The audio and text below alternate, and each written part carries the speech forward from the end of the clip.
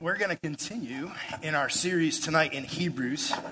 And I love that Cairo shared with us because it is like straight from,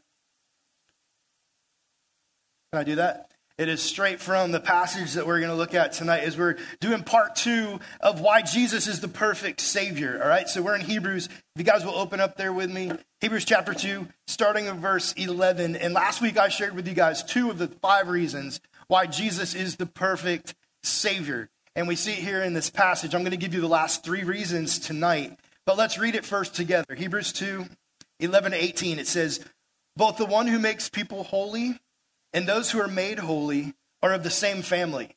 So Jesus is not ashamed to call them brothers and sisters. He says, I will declare your name to my brothers and sisters. In the assembly, I'll sing your praises. And again, I'll put my trust in him. And again, he says, here am I and the children God has given me.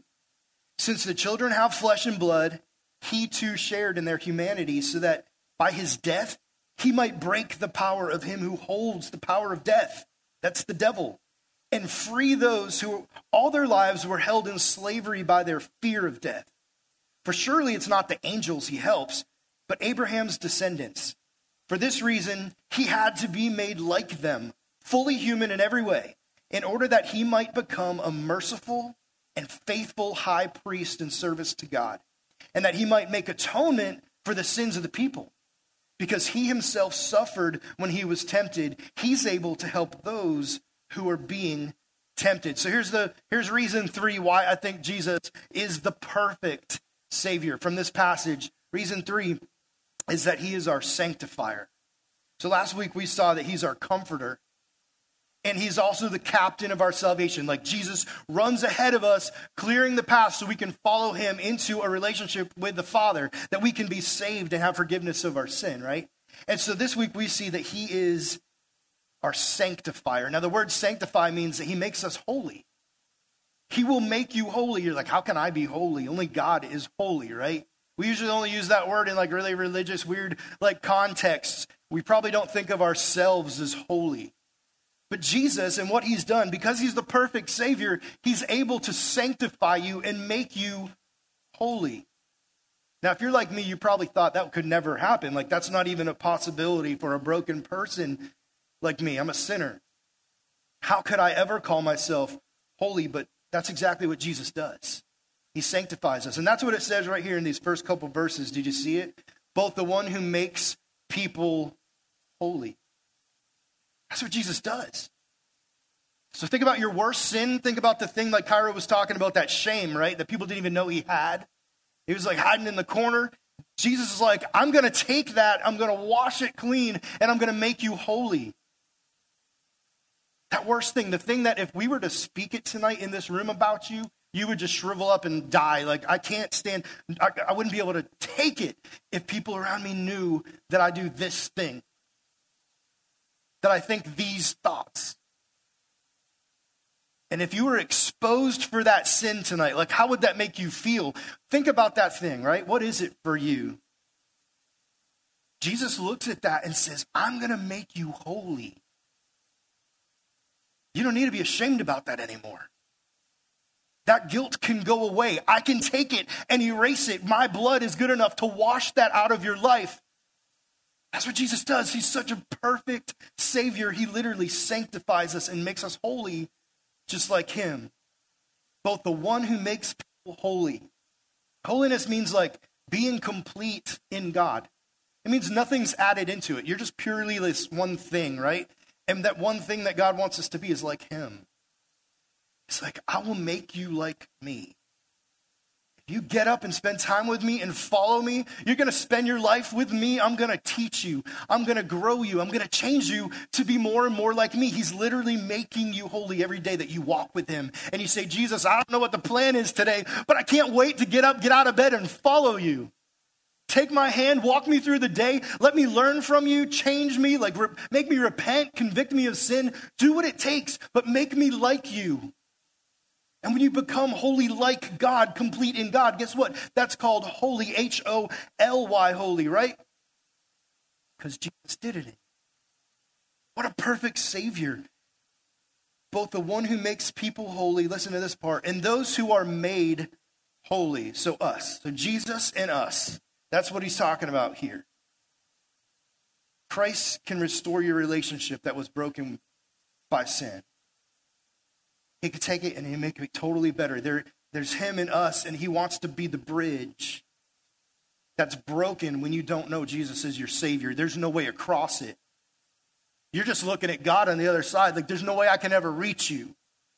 I'm stuck here because my sin broke the bridge between us. And Jesus is taking himself and us and saying, I'm building a bridge between you and God, you and myself, so we can have this relationship back. What a perfect Savior. This is what he wants to do. Those who are made holy are of the same family.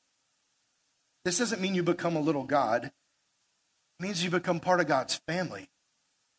You get to be called a child of God himself. You get to be part of the inheritance that Jesus gets. You know what Jesus inherits? Everything. You get to share in that inheritance. The salvation that he gives you, you inherit everything with Jesus.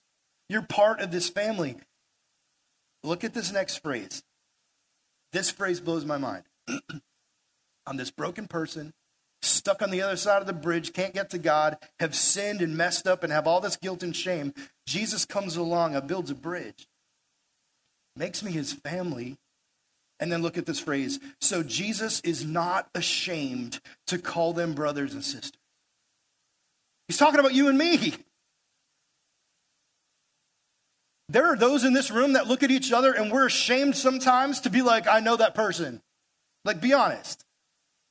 There are people in your life that you look at and you're kind of like embarrassed to like hang out with them or be with them. And maybe there's people that feel that way about you. Like, we're all just broken people. We have no right to feel that way about each other. But guess what? Jesus, who is perfect, who is creator God, who is the Lamb of God. Like, Jesus is incredible and we are broken. If anybody could look at somebody and go, I'm ashamed of even knowing you, it would be Jesus. He should have the right to do that. He is so much better than us. And this says he doesn't. He looks at us and says, I'm not ashamed of you. I love you. I love you enough to be nailed to a cross and to die for you, to be tortured and beaten. I'm not ashamed of you. I know the sin you've committed. I get it. I see inside your mind. I hear your thoughts. I know your heart. The dirtiest, most disgusting parts of you. I know it. And I'm not ashamed. I'm not ashamed to call you my brother or sister. I gladly went to that cross. I gladly took that beating because I love you so much. That's our perfect Savior. Because in doing that, he sanctifies us. He makes us like him. He makes us holy. Are you ashamed of him? Are the broken ones? Those of us with guilt and shame, do we look at Jesus? And in our groups of friends, when the name of Jesus comes up, are we embarrassed? Are we ashamed to tell people we go to church or that we've been baptized? Maybe you're putting off baptism still today. Even though God's telling you to do it, you've been putting it off because you're embarrassed. Maybe when your friends ask you if you're a Christian, you don't want them to know because you're embarrassed. Jesus looks at you and is like, I'm not embarrassed. I am not ashamed of you. I love you. Why would we ever be ashamed of Jesus? The one who gave everything for us. Paul wasn't. In Romans 1:16, the Apostle Paul says, for I am not ashamed of the gospel because it's the power of God that brings salvation to everyone who believes. How could I be embarrassed of the one who saved me, who's giving me eternal life? How could that embarrass me? That he would love me so much to die for me. Isaiah 64:6 says, all of us have become like one who's unclean with leprosy. And all our righteous acts are like filthy rags. We all shrivel up like a leaf, and like the wind, our sins sweep us away. What Isaiah's talking about here is our sin, our greatest deeds that we could ever do, our best things that we could present to God, are like those rags that they wrap around people's wounds who have leprosy as their skin is rotting off. Imagine how disgusting those rags get. And when God sees our best deeds, right? We think we're so proud. Like, I preached this thing and I did this thing, and God, look at all the stuff I did for you. And we present these things before God, like these great accomplishments we did for him. What he sees is like dirty, disgusting, filthy rags. That's the best we could offer him. You know why? Because it doesn't depend on you or your good deeds. He's not looking for that from you. He already knows about your shame and your guilt, and yet he still looks at you. He says, I love you. In spite of that stuff, I still love you, and I am not ashamed of you. Oh, I hope you're not ashamed of Jesus. I hope you look at Jesus and say, you're the one who's loved me so much, you died for me. And I will scream it out from the rooftops because I am not ashamed of you.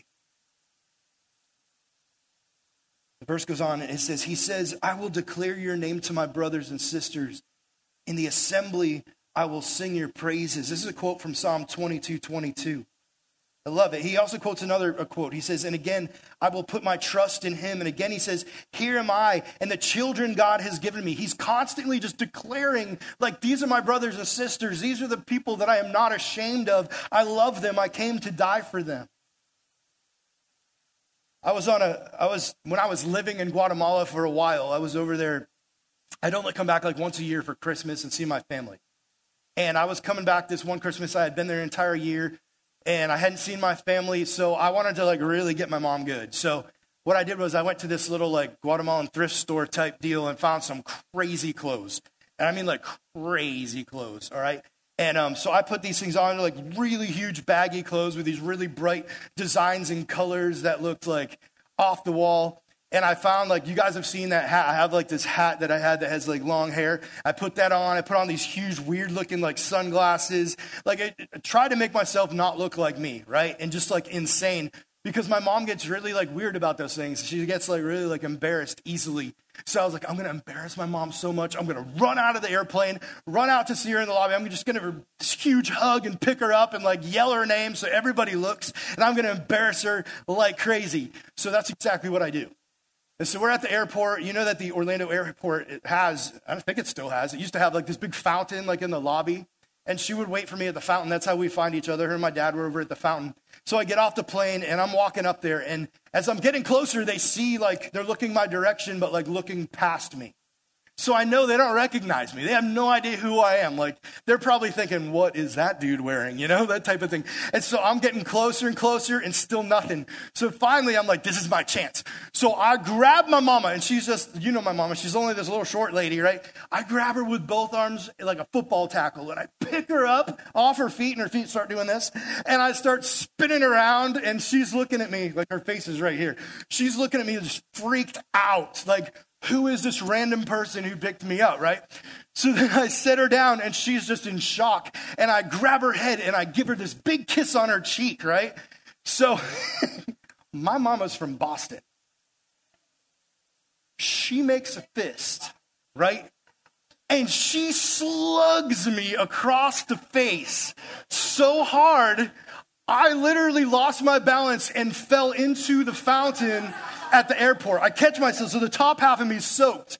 And as I'm going down, I grab mama because I don't want to fall in. So she goes down in with me, and the two of us are just like in the fountain splashing around. It's crazy. So we get up, and she is so embarrassed because my hat falls off. She sees who I am, you know, and she's so mad at me. She's smacking me and hitting me and yelling at me. And like, I thought it was great. I'm laughing. We're walking out to the car. Let me tell you, it was a very quiet car ride home.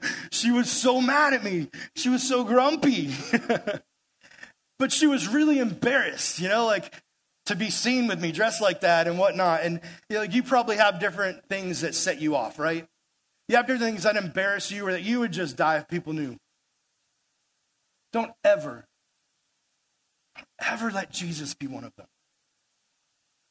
Don't ever let the fact that you go to church and that you follow God and that you read your Bible and that you love this guy named Jesus who came to give his life for you, don't ever let that embarrass you.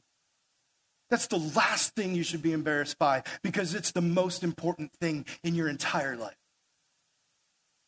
Embrace Jesus. He comes at you with his arms open wide. You run into his arms and you say, Jesus, I'm yours and I'm not ashamed.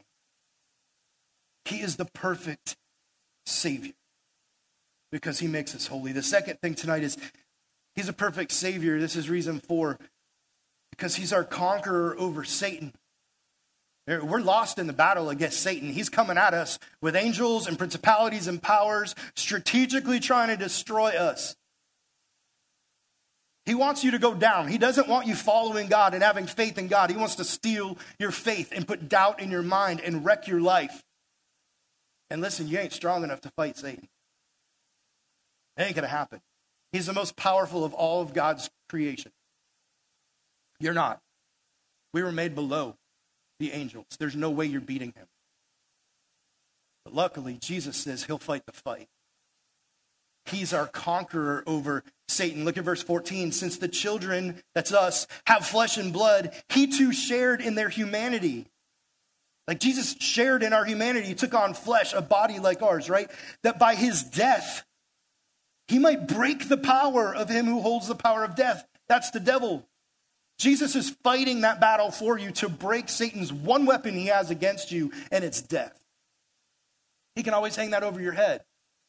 He can always make you afraid that one day you're dying. Reminds you that your life has a time span, that there's an end coming. Satan can always dangle that as his greatest weapon to put fear in your heart.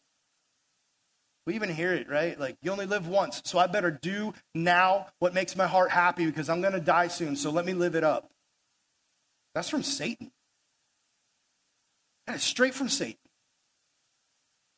The fear of death causes us to believe that, and that's his weapon against us. Verse 15 says, and free us, right? Who all their lives were held in slavery by their fear of death. That's what Jesus has come to do. He knows that we can't beat Satan and that death is our greatest enemy. And so he said, guess what I'm going to do? I'm going to make it so you don't have to die. I'm going to give you eternal life. And now when he tries to say, hey, death is coming, you can say, I'm living forever, dude. I'm going to be with Jesus. I'm living forever in the presence of God because Jesus stepped in and paid that death for me. He died so I can live forever. Get away from me, Satan. You have nothing on me anymore. There's no weapon forged against me that can actually prosper. Why? Because Jesus has already beat it. How could you ever be ashamed of Jesus? How could you ever be embarrassed for people to know that he's your Savior? He's fighting on your side. Paul says in Philippians 1:21, for me, to live is Christ and to die is gain. When we die in this world, guess what? We get to be with Jesus. There's an eternal life awaiting us. And Paul declares that. 1 Corinthians 15:5, he says, where, O death, is your victory? Where, O death, is your sting? You got nothing on me. Jesus has already beat this battle. I don't have to fear anymore. I've shared this story with you guys before, but when I worked in an orphanage in Guatemala, we had this little guy come in. His name was Lester. He was a street kid. He had been beaten a lot. He had no family. His mom was a drug addict. No idea where she was. His dad had died. And so he grew up in the back alleys of just the marketplace in Guatemala. And at night, men would come, older men would find him and would rape him and would beat him and would steal whatever little bit he had. And that was a nightly occurrence for this kid. He was just a child, surviving on his own. Whatever he could find to eat or steal, that's what he did. So eventually he gets found by authorities that bring him to the orphanage where I'm working. And when he comes in, he has a rough go at it. It's so hard for him to adjust. And the nannies would come and tell me, hey, Rob, because I would go and I would pray with the kids in their rooms at night before they would go to bed. I'd read the Bible and pray with them and say goodnight. And So one nanny was like, hey, Lester just won't ever take his shoes off. The dude just always gets in bed and gets his dirty feet all over the bed, and it's so annoying. I'm so tired of it, and he fights me on it, and he will not take his shoes off. And I need you to talk to him. And I talked to him, and he would still do it. It didn't matter. So she says, will you just one night just sleep in there? Just take a cot, put it in the room, and just after you pray, just stay in there and sleep in there and see if your authority in the room will make him obey. I'm like, all right, whatever. Like, I'll try it, whatever you want me to do. So I sleep in this little cot in the corner of the room. And that night I pray with the kids, and Lester's like listening extra special that night. And we were talking about the power of Jesus and what Jesus could do. And I was basically sharing the gospel with these kids. Death can't conquer you, similar to the message we're talking about tonight. And he's listening, and I see him be attentive, and we pray, and he even volunteers to pray after me as we pray. And all the kids go to bed. I go back to my cot. I lay in my cot, and I start to fall asleep. I'm exhausted. We work long days there. And after a couple hours, I feel something bump me. And I realized Lester had crawled up in my cot. Like, what are you doing, dude? You need to go back to your bed. And as he was laying there, I felt him kick my leg trying to get comfortable, and I could feel his foot. And I realized, dude, you don't have your shoes on. You took your shoes off. And he looked up at me and said, I don't have to run anymore. I know I'm safe. Because he was so used to every single night thinking someone's coming to hurt me or steal something from me or beat me or do other things to me. I can't take my shoes off. I always have to be ready to get up and run. And here he is finally feeling safe. And it wasn't because I was in the room.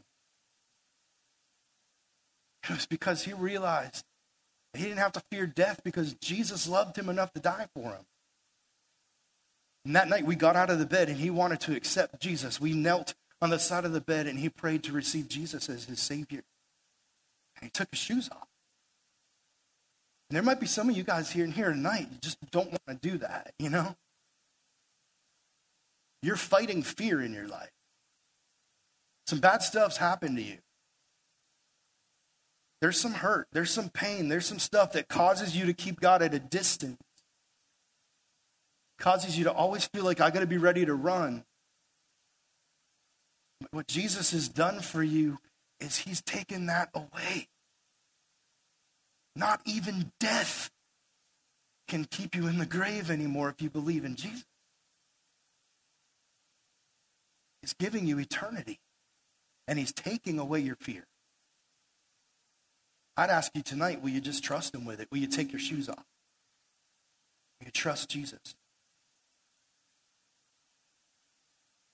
The last thing, the fifth thing of why I believe Jesus is the perfect Savior is in these next couple verses, he's our sympathizer. Jesus can feel what we feel. He can understand us in ways that no one else could. Verses 16 to 18, we see this. It says, for surely it's not angels he helps, but Abraham's descendants. Guess who that is? Like, that's us. It's like the Jewish people. And we've been brought into this thing called salvation, and the gospel has been extended to all of us. Not even the angels did he do this for. He did it for us. He didn't die for angels to be saved. He died for you and me to be saved. Why? I don't know. It's mind-blowing, but I know he did it.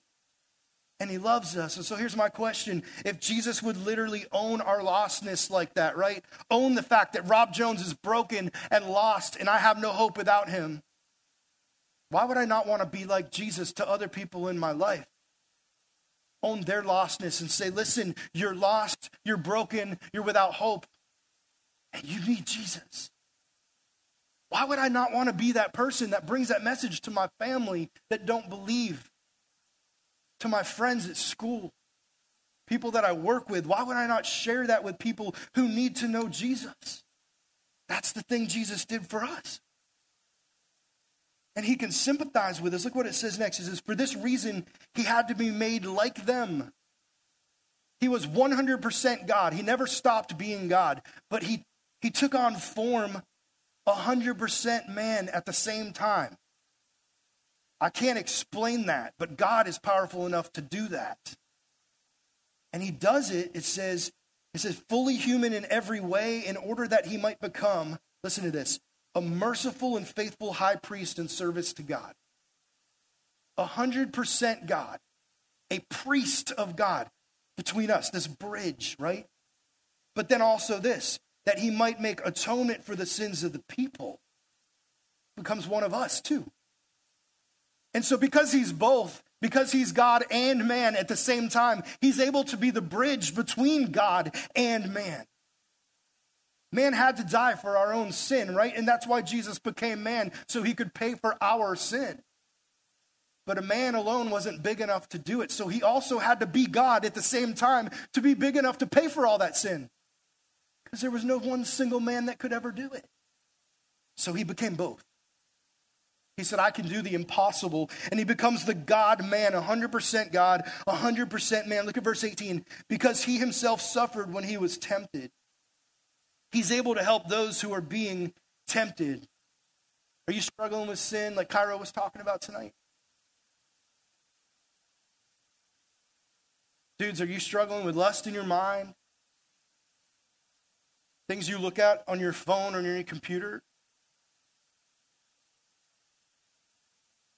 Are you struggling maybe tonight with anger? Or maybe it's pride for you. You just think you're so much better than everybody else. You don't want to admit it, but it's there and you know it. Maybe it's a loose tongue for you and you just can't stop gossiping and talking about people and you wish you could stop, but you just keep doing it. Maybe for you it's easier to lie than to tell the truth most of the time. Cheat on your tests and homework and things at school. It's just easier to do that than to put in the work. I don't know what that sin is that might be grabbing your life and have this stronghold on you right now, but Jesus says, I came to free you from it. He literally took on flesh, became a human for us to go to a cross so you could be freed from that thing that's holding you hostage, and he wants you to have that freedom. Will you accept it? Tonight, will you accept it? Don't put it off. Tonight, will you look to God and say, that thing that is destroying me,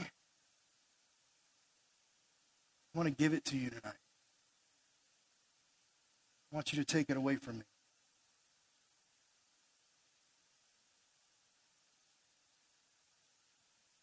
That same boy, Lester, after a little while, still had a really hard time adjusting to the orphanage. And so what he did was he thought he wasn't good enough to be there. And so he takes off. He escapes. He runs away. And we couldn't find him anywhere. We had no idea where he was. But some friends of mine that worked there as well, like, we loved this kid. We knew God had a plan for him. We just went out into all these villages around us and started walking the streets, knocking on doors, handing out flyers for 7 days. We spent an entire week just looking for him. You guys who are back there, just listen up, okay? We got a couple minutes left.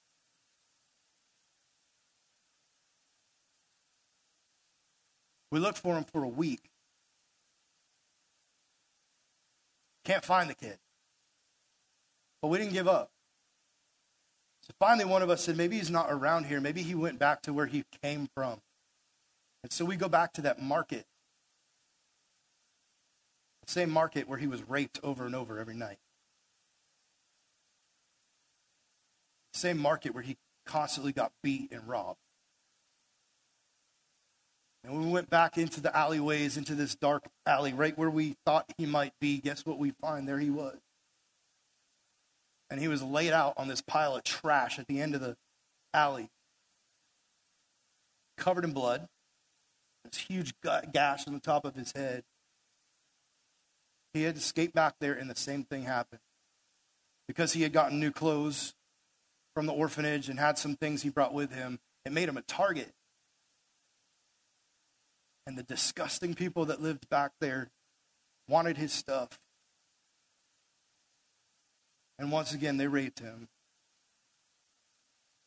They beat him senseless. They took everything he owned and left him for dead, lying on the trash. And that's where we found him.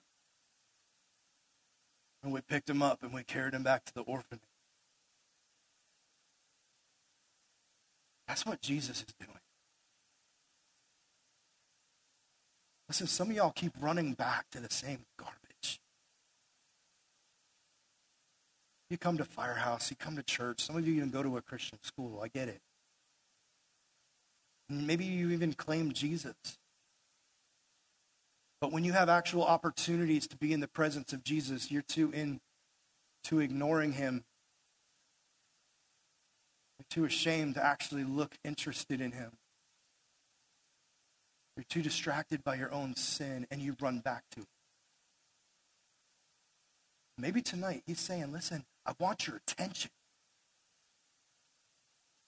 I want you to see how much I love you. I want you to stop being ashamed of me because I've given everything for you. Maybe tonight you stop running back to the trash and instead you run into the arms of Jesus. He is the perfect Savior. And that's what he wants you to do. Will you bow your heads and close your eyes with me?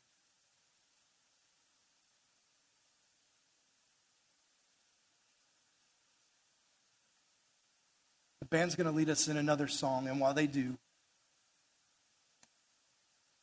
would you just have a moment with God? Would you just ask him, like, am I running back to my trash? Am I running back to my sin? And if he says you are, will you have an open enough heart to go, okay, God, I'm going to deal with this thing tonight. I'm going to stop pushing it off. I want to be close to you. Maybe you've never met Jesus, and tonight you're saying, like, I want to know that Jesus that takes away my guilt and shame, that fixes it all, this perfect Savior. I want to know him, Rob. How do I do that? Would you just take a minute tonight and just ask God, is that me?